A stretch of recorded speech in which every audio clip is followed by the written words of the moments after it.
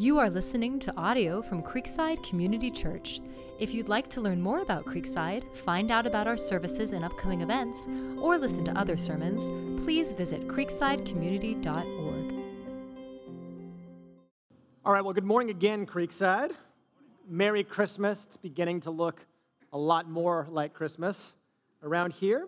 If it's your first time with us, welcome. So glad to have you with us this morning. And we'd love to give you a free gift if it's your first time with us, a tumbler or a sippy cup or a water bottle, and that's our gift to you if it's your first time with us this morning. If you'd like more information about our church or there's something we can be praying about for you, there should be a slip in the seat back in front of you. You can take that, fill it out, put it in the offering slot, which is right over there. So, how many of you like to wait? It's a dumb question to start a sermon with, isn't it? No one likes to wait. Waiting in lines, waiting in traffic, waiting for someone to speak. How many of you are uncomfortable with long pauses in conversations?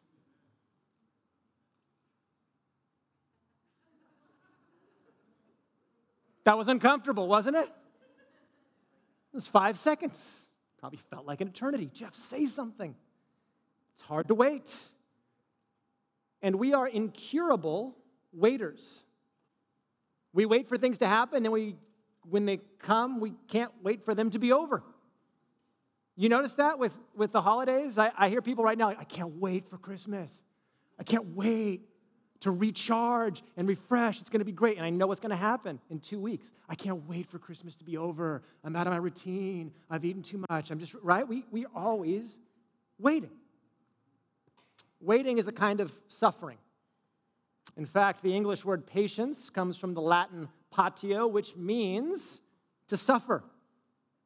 What do we call someone in a hospital? A patient. What do patients do? They wait. They wait. They wait for the diagnosis. They wait for the test results. They wait for healing. What does a hospital chaplain do? They help people wait. James knows that it's hard for us to wait. He wants to help us. He helps us this morning, and he says this: "Be patient, therefore, brothers and sisters, until the coming of the Lord." Last week, we looked at this coming judgment of Jesus. And James says that on the day of Christ's return, the wicked rich will be judged. James targets these people, the wealthy landowners in his society who would hoard their wealth, who would exploit their workers, who ignored the plight of the poor. And James says judgment is coming. In fact, on the day of Christ's return, this great reversal is going to take place between the haves and the have-nots. And when we appear on that day, what we will find is that many of the haves of this world don't have Christ. And we'll find out, and they will as well, that they don't have anything. And we'll also learn that many of the have-nots in this world have Christ, and they and we will discover that they have everything. That's the reversal that's coming. And James says, take heart, oppressed brothers and sisters. On that day, those you envy will envy you. In light of what's coming, take heart, be patient, wait.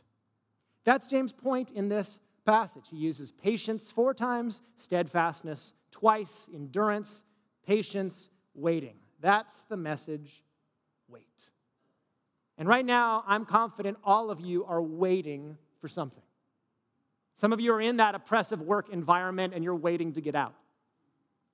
Some of you are dealing with chronic sickness or illness or an estrangement that won't seem to get resolved, and you are longing for some kind of resolution or tension from the tension. And James tells us why we're always waiting. We're always waiting because things haven't been fixed. Things haven't been resolved. Things haven't been rectified. Things haven't been healed, and they won't be until Christ returns. So wait. Why do we need to be told to wait? You ever thought about that? That's a weird command, isn't it? Do you like being told to wait? You're already waiting. You ever been standing in a line? Now remember, wait. Yes. What choice do I have? So why would James tell us to wait? What other choice do we have?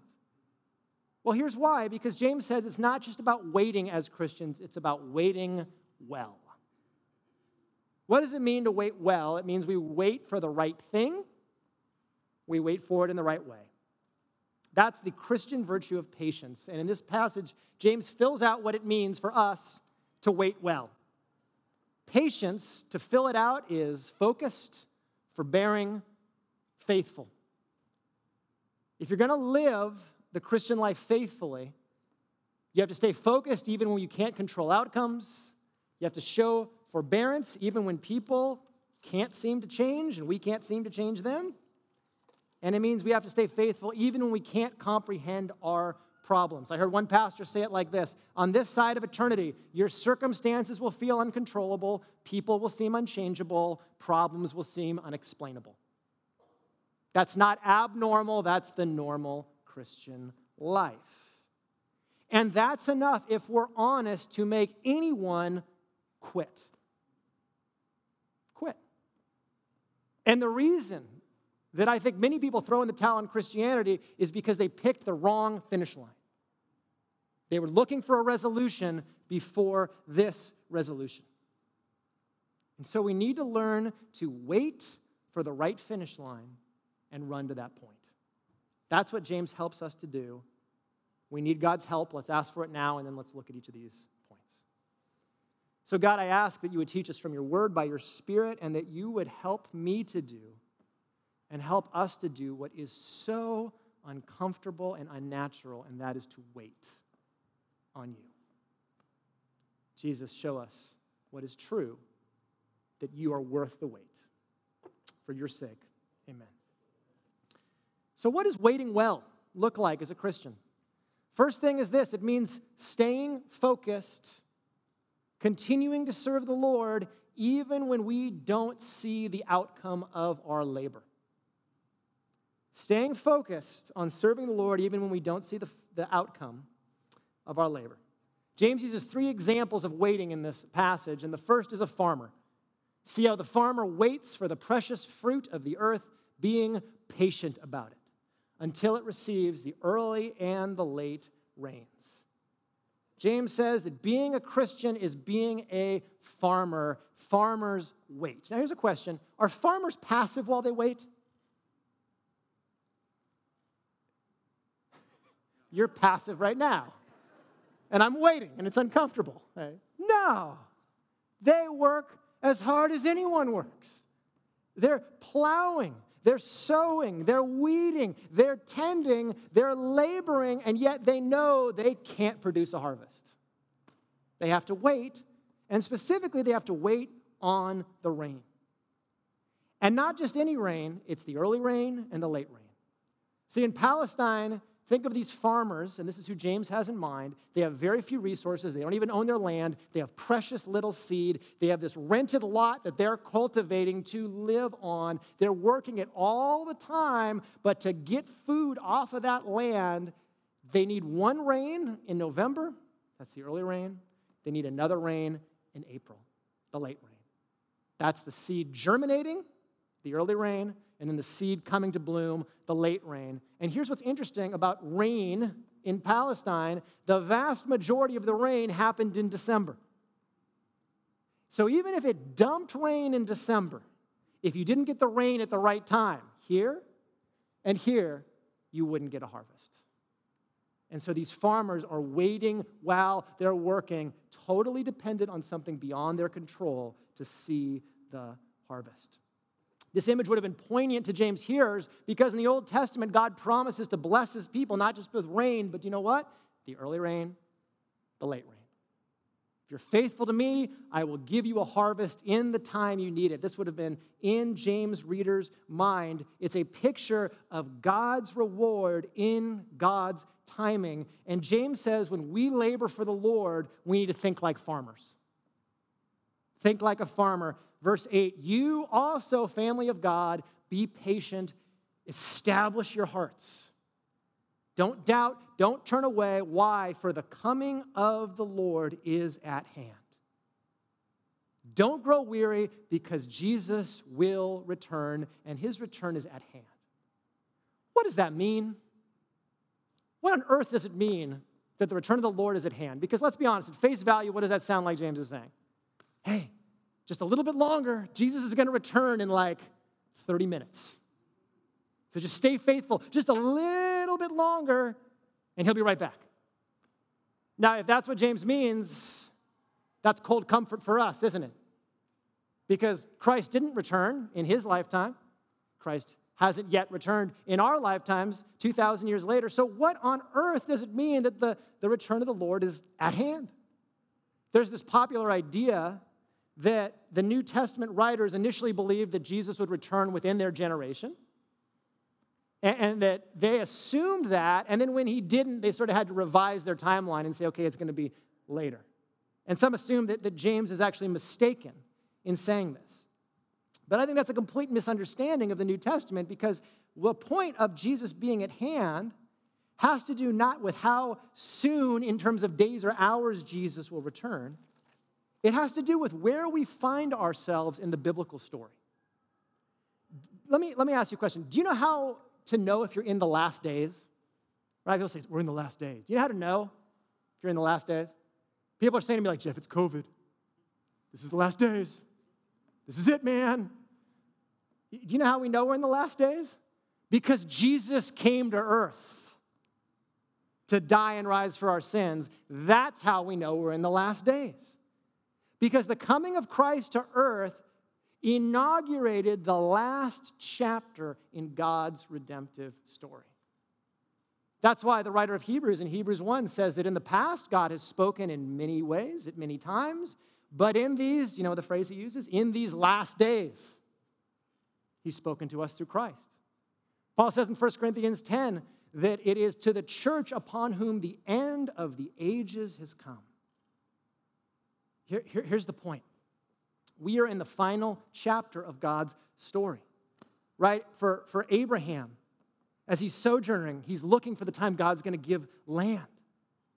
And then Abraham's seed becomes a nation, and they're looking for that land. And then they get in the land, and they realize it's not the end of the story. And now they need a king, and they're looking for the king. And then they get the king, but the king isn't good enough. They need a better king. And so now they're looking for that king. And then the kingdom's divided, and how is God going to restore that? And then not only are they divided, then they go to exile, and now they're looking ahead. How is God going to bring us back from exile and unite us under a king and restore his presence? And you're looking forward until you get to who? To Jesus, and everything is fulfilled in him. Every promise of God is yes in Jesus. And here's what that means, family. There is nothing else to look forward to but what? The return of Christ. So we should live with an expectation that Christ could return at any moment, and that is the next thing on God's timetable. That is the expectation that we live with. That's why we're in the last days. Not because of COVID, okay? We don't know how long, but we know what the next chapter is, and we live with that ending in mind. Here's what that means practically. We work, we labor. When does the rain come? The rain doesn't come until Jesus comes back. Here's what that means for evaluating the fruitfulness of our lives. You don't know how fruitful your life is until when? Until Jesus returns. You don't know what your labor has accomplished until he comes back. And I think a problem, a reason for discouragement as Christians is that we want to see the harvest before the harvest. Don't we? You reach out to someone, hey, you want to hear about Jesus? No. Can we meet and read the Bible? No, not interested. You invest in someone, they're not interested in Jesus. You do these things, you serve people, you do good, you don't seem to get traction, you don't see justice enacted, and you give up. Paul says you got to be a farmer. You're judging the harvest before the rain. Wait for the rain. You know, Paul lived this way. If there were ever a Christian in the history of the church who should have evaluated his ministry prematurely, who is it? It's Paul. Paul was fruitful, wasn't he? He's planting churches all over the Mediterranean world. And you know what I would have done if I was Paul? I would have stopped at some point and done this. This is amazing. I'm great. And did you know Paul wouldn't even judge the effectiveness of his ministry? He says in 1 Corinthians 4, I can't evaluate myself. Only the Lord can. That's why he goes on in 1 Corinthians 4 to say this, therefore do not pronounce judgment before the time, before the Lord comes, who will bring to light the things now hidden in darkness and will disclose the purposes of the heart. Then each one will receive his commendation from God. We don't know what our lives produce until the end. So don't quit prematurely. You haven't seen the outcome. You haven't seen the outcome of your labor and the prayers you prayed and the deposits you made and the words you spoke and the deeds you did. Don't wait for someone else to say you're doing a good job. Don't live for other people's commendation. Wait. Because James says the fruit you will get on that day is precious. Precious fruit. I don't see fruit as precious. Do you? There's just so much of it, right? Just filter, it's like I'm trying to convince my kids all the time, eat right? Like a farmer sees fruit as precious, doesn't he? Doesn't she? Why? Because they went through the whole process of waiting and working, and they see the outcome and what they did and what God did to bring it about. So if you're discouraged this morning in ministry, remember, the evaluation of your life hasn't happened yet. You've got to wait. Do not quit early because you don't know what your life's producing yet. So, waiting well means staying focused even when we don't control the outcomes, even when we can't see them. Second, it means forbearing with people who are difficult to deal with, and that's all of us. James goes on to say this, do not grumble against one another, brothers, sisters. Now, this is a passage about patience, right? What does patience have to do with grumbling against other people? Everything. Because have you ever noticed that when you are waiting for something, you get what? Irritated. And who do you take your irritation out on? The people closest to you. And you know this because you've been in a car. And anyone who has ever been in a car knows this, right? Because you're on a family trip and you're driving somewhere and you can't get there yet. And it's no one's fault that you can't get there yet. It's just how it is.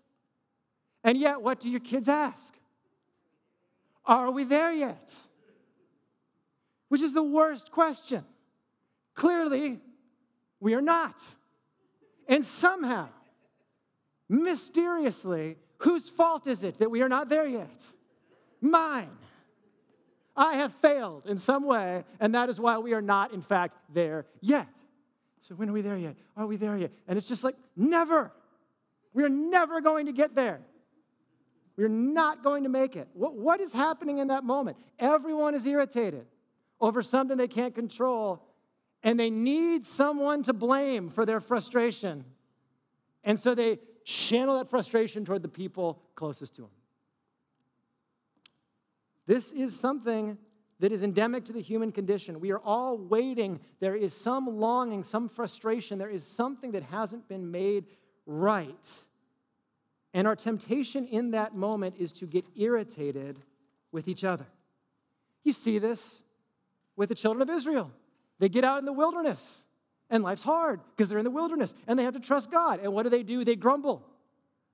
And now they're like, it's got to be someone's fault. Moses, you parted the Red Sea to kill us, Moses, right?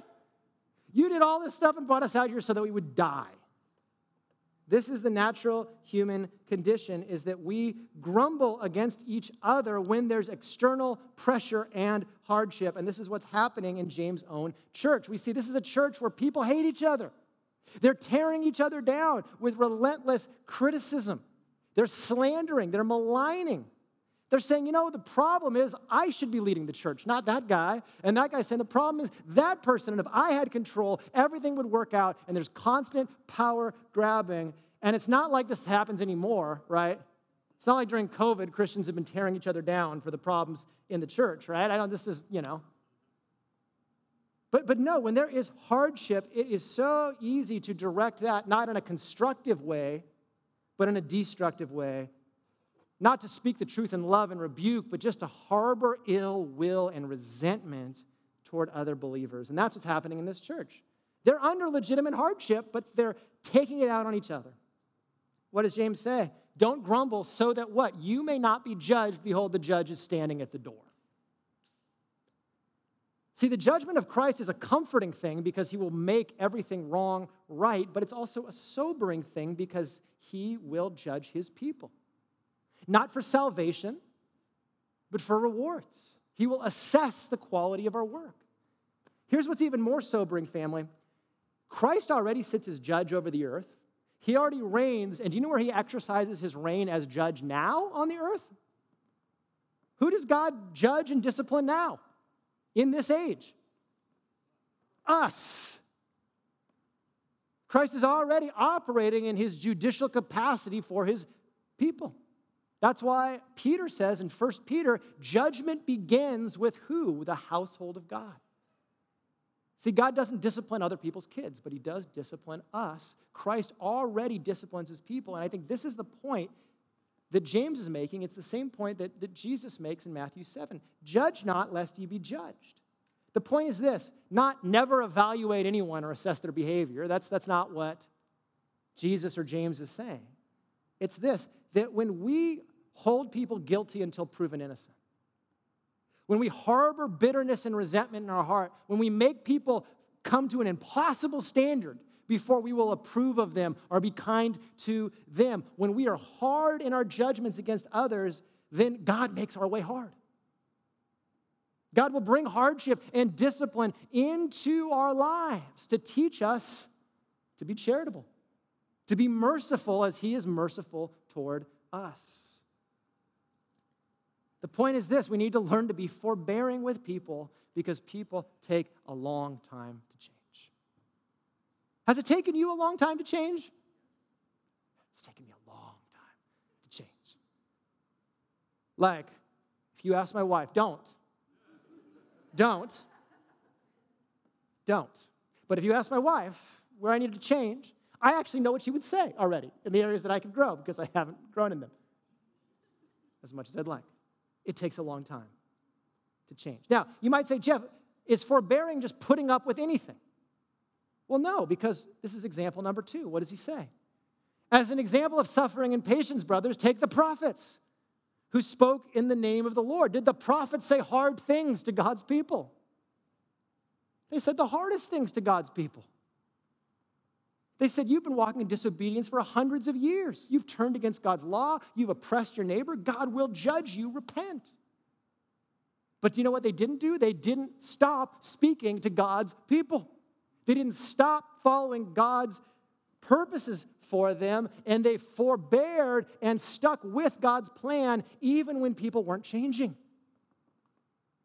Isaiah, 60 years of speaking to God's people, no repentance. Jeremiah, the weeping prophet. You don't want to be a prophet.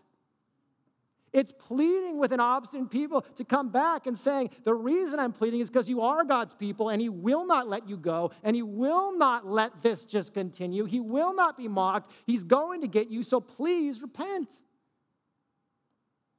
It's a lot harder to live this way, to forbear with a people and speak truth to people while not giving up on those people because God does not give up on those people. That's the kind of life we are called to together. Because that's how God acts towards us, calling us back to repentance again and again and again. So this isn't saying put up with anything. This isn't saying just tolerate injustice. It's saying, no, within the people of God, we need to learn to speak truth in love and forbear and stick with and pray that God will intervene and change people, because we're going to be in situation after situation where people just seem impossible to deal with. And frankly, I'm impossible to deal with sometimes too. Here's an application question to ask yourself. You know, when you're frustrated with people, I try to ask myself with anger directed toward people, how much of it is them how much of it is something going on inside of me? Because what I've found is oftentimes the discontentment, dissatisfaction, and frustration within me gets taken out on who? The people closest to me. You ever notice how anger can be a secondary emotion too? It can be legitimate, but also if we let it go unchecked, our anger can have bad aim. Here's what I mean. Okay. I treat my kids differently when they spill milk. I've used this example before. It's contingent on whether or not the Warriors win. Right? After a blowout, championship, we're back. Oh, honey, you spilled your milk. Oh, whoops, let me clean that up, right? No big deal. Warriors get a trap game against the Spurs, maybe. I don't know, I'm just throwing it out there as an example. I can't believe it. God. And then it's spilled milk. Well, you disobedient child, right? This is a sin issue in your life. Right? Nothing changed except me. And often I find when I'm really critical and frustrated toward people around me, it's because there's a genuine longing for something to be made right. But they're the closest people and they become collateral in my own frustration. Does that make sense? The longing is right, but it's a longing for the return of Christ. I have to learn to direct my complaint to God in that situation and not let other people be collateral. So, focused, forbearing. Finally, faithful, even when there are problems we can't comprehend. The truth is this, it's incredibly sobering, and I say it because I love you, and I want you to walk through suffering well. The seasoned saints in this room know this already. But there will come a time as a Christian where you suffer something, and you don't understand why you're suffering. If you're young, trust me, this will happen. And there will be a hardship that shakes you to the core. And you will not understand what God is doing. And when you go to him for answers, he will seem silent. And that is a crux point for your walk with Jesus, what you do next. And James wants to prepare us for that. Because the reality is this, the answers to our deepest questions don't get fully answered until the end of the story. And we're not there yet. And so we need to learn to be faithful, even when there are problems that we can't put back together. Farmer, the prophet, final example James gives is the righteous sufferer, and that's Job. Behold, we consider those blessed who remained steadfast. You have heard of the steadfastness of Job. Job is the ultimate Old Testament sufferer, righteous sufferer. Right? A lot of people have a problem with the story of Job, and that's actually the point. It's supposed to unsettle us and prepare us for how hard life can be. Because Job is the guy who seems to bat 1,000. He seems to get it all right. He does justice, he does good, and he experiences unimaginable evil. That's chapters 1 and 2. And then for the vast majority of the book, these 3 friends offer him really good sounding theology to fix his problems. And in most cases, their theology would seem to line up, but it doesn't work for Job. It doesn't fit all the pieces together. And Job keeps going, nope, that's not my situation. Nope, that can't be what God's doing. Nope.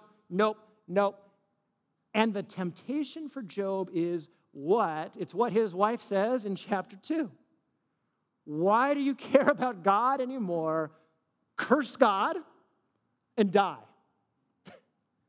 Job 2:9, one of the most memorable verses in the Bible. Don't make that your life verse, okay? Curse God and die. That's the temptation for Job, is to renounce his covenant with the Lord because he says, God, you forsook me, I'm off the hook. I don't have to follow you anymore. And I think that temptation for Job to break his vow to the Lord explains what comes next in chapter 12. verse 12. James says this, remember Job? And then he says, but above all, my brothers, do not swear either by heaven or by earth or by any other oath, but let your yes be yes and your no be no, so that you may not fall under condemnation. What's the temptation when you're in suffering? To renounce God. I don't get it. God, I'm done with you. James says, don't make a rash decision when you're in suffering. Don't believe that this is the end of the story. James, of course, here is just echoing his older brother, right? Remember what Jesus said in the Sermon on the Mount? This is what, remember?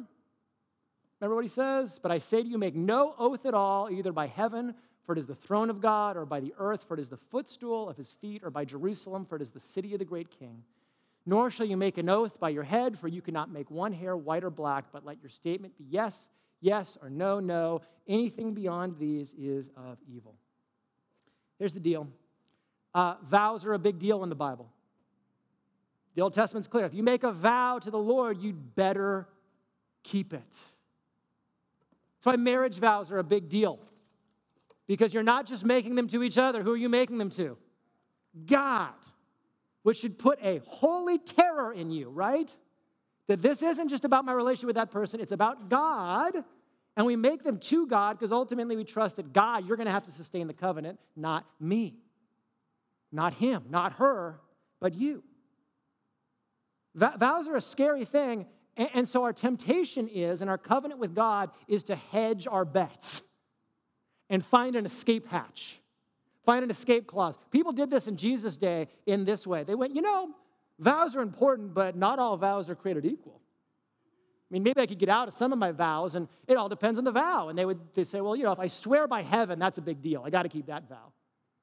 But if I swear by earth, maybe I can get out of it. And if I swear by my head, then I can really get out of it, right?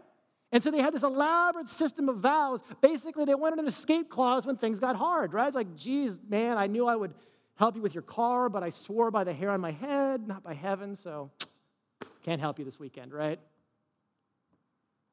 That was the temptation. That's the temptation for Job. Right? Find some escape clause to his covenant with God. That's the temptation for James readers too. Life is hard. I don't understand why. I want out. And now I'm going to do something rash. That's the temptation for all of us. Now, here's how I think this plays out today. Have you ever said to God, hey, God, if you do this, I promise I will follow you. If you answer this prayer, if you give me this thing, then I will commit my life to you. Now, I think a lot of people don't say that explicitly, but that is the implicit bargain you make in your heart. All of us are tempted to make a gamble with God where we know he has good things for us, and we assume, well, if I do X, Y, and Z and hold up my end of the bargain, God will hold up his, right? And then we assume that we get to define what it means for God to uphold his end of the bargain. That God will give me X, Y, and Z because I've done what God wants and now he'll give me what I want. I've noticed it's interesting. I don't hear as many preachers giving the straight prosperity gospel anymore. The prosperity gospel, right? Like if you give God money, he'll give you mansions and cars and health and wealth and all that. I don't hear that as much, right? Because I think people have realized it doesn't work. In fact, it can only work in America. That's kind of the irony of it. I hear a new kind of prosperity. It's like the prosperity gospel for millennials, okay? And this is what it sounds like, right? If you commit to God, he will give you favor. And favor, it's not health and wealth and cars and that kind of stuff. It means you get to live your best life. It means you have emotional wellness. It means your life is fulfilling and satisfying and you self-actualize and you hit your goals and you hustle and grind and that's the abundant life Jesus has for you. Is basically success on whatever terms you define it as. And that's just as dangerous as the old prosperity gospel. Because ultimately the Christian life isn't about what me getting what I want in my life. It's about God getting what he wants in my life. And Jesus doesn't promise my definition of the best life. In fact, he says, if you follow me, you're following a crucified Savior. Where am I following Jesus to? To some kind of crucifixion. Something in my life needs to die, and I don't become like Jesus until I share in the fellowship of what? His suffering. Jesus was righteous, and he suffered. Do you realize how sobering that is for the Christian life? It means if you're following the steps of Jesus, you are going to be righteous and suffer. And it won't be clear how those two things go together. And in that moment, you'll have to ask yourself, am I following Jesus because of who Jesus is? Or because of a bargain I made with Jesus for what I thought he would give me if I did? Because I have seen too many people apostatize because they made that bargain with Jesus. That I'd get this spouse or this job or this thing or this success, and clearly Jesus was leading me on this direction, and then he didn't come through on the area I knew he was leading me, and so I'm done. Don't be deceived. We need to prepare ourselves for suffering. And the only comfort we can take is not that we have all the answers. We have to trust in the character of God. That's why James ends this way. And you have seen the purpose of the Lord, how the Lord is what? Compassionate and merciful. Literally, James says, you have seen the outcome of the Lord. He's saying, remember the end of the story for Job. Here's the amazing thing about Job. He spends 30 plus chapters mad at God. He complains at God. He argues with God. He says, I need my day in court with God. I challenge you, God. I question you, God. Do you know what he doesn't do? Curse God. In fact, he keeps coming back to God, grappling with God, and what does God give him? His day in court. God meets Job in the whirlwind. And what's amazing is Job doesn't even get the answer, but he gets God's presence. And the magnitude of God's presence and greatness and grandeur is enough to say, I'm so glad that I worship a God beyond my comprehension. Because only a God beyond my comprehension can have reasons for things that I don't understand. That's the kind of God I need. And ultimately, what we see in Jesus, the ultimate righteous sufferer, is how compassionate and merciful God is to us. That in the midst of our suffering, God is not indifferent. This word compassionate, it's not the normal word for compassionate. In fact, this word for compassionate is only used here in the Bible. And it means something like very, very, very pitiful. Very, very merciful. Very, very full of compassion. Do you know why it's used nowhere else? I think James made it up. He made it up because he was trying to capture for us just how inclined God's heart is toward his people in their pain and suffering.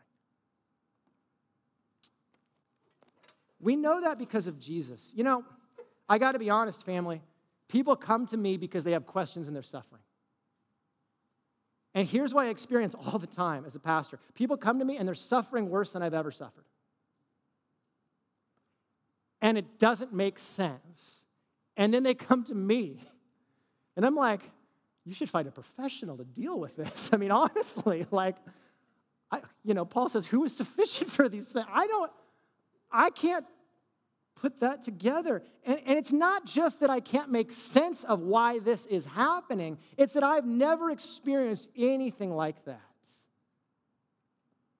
Here's the good news. As Christians, we worship a God who has experienced what we've experienced.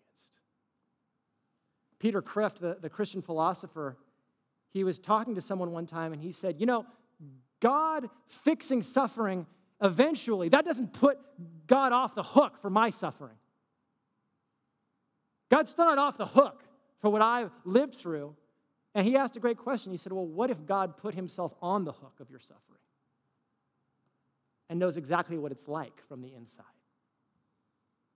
Because that's the truth of the Christian message. We serve a God who is not only so great and infinitely powerful that he can have reasons beyond our comprehension, but he's a God who is so very, very, very gentle and lowly that he would take on our skin when he didn't have to and experience what pain, abandoned, and unrighteous suffering is like from the inside.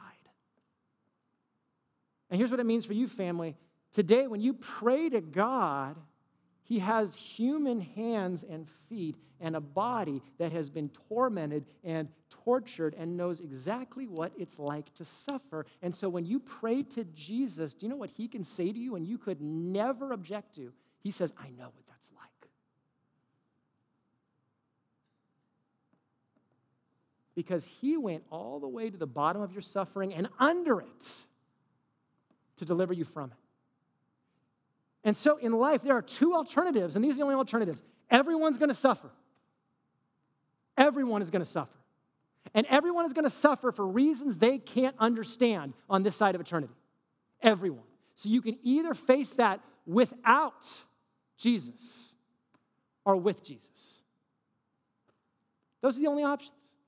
All of you are going to suffer, some in unimaginably terrible ways. And I would rather face it with a God who loved me enough to suffer unimaginably in the skin of Jesus. And that kind of God is the only God I can trust to carry me through whatever I'm going through and to know, you know what? I don't have the best answer to the problem of evil yet because the problem of evil hasn't been answered yet. That answer is coming when Jesus returns. But who Jesus is shows me I can never say he is indifferent toward me in the midst of my pain and suffering, and you either. And that will help you to wait. Family, the end of the story hasn't been written. You realize that?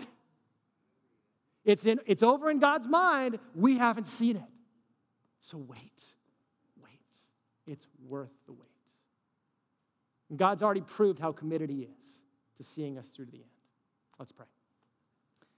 So God, help us to do that thing that is most unnatural for me and us, and it's learning to wait well. Lord, help us to have the right finish line for evaluating our lives. Lord, and help us to learn, even in the midst of grief and pain, to rejoice in you and to know that we worship a God who has forever taken on our flesh. And Lord, what an astonishing truth that we will appear before you and see a human face and someone who was so committed to being with us that he became one of us forever. Jesus, we can question your plan. We cannot question your commitment to us. We've seen it on the cross. Help us to look there and take refuge until the day when our questions are answered, when everything sad comes untrue. Prayed in your name. Amen.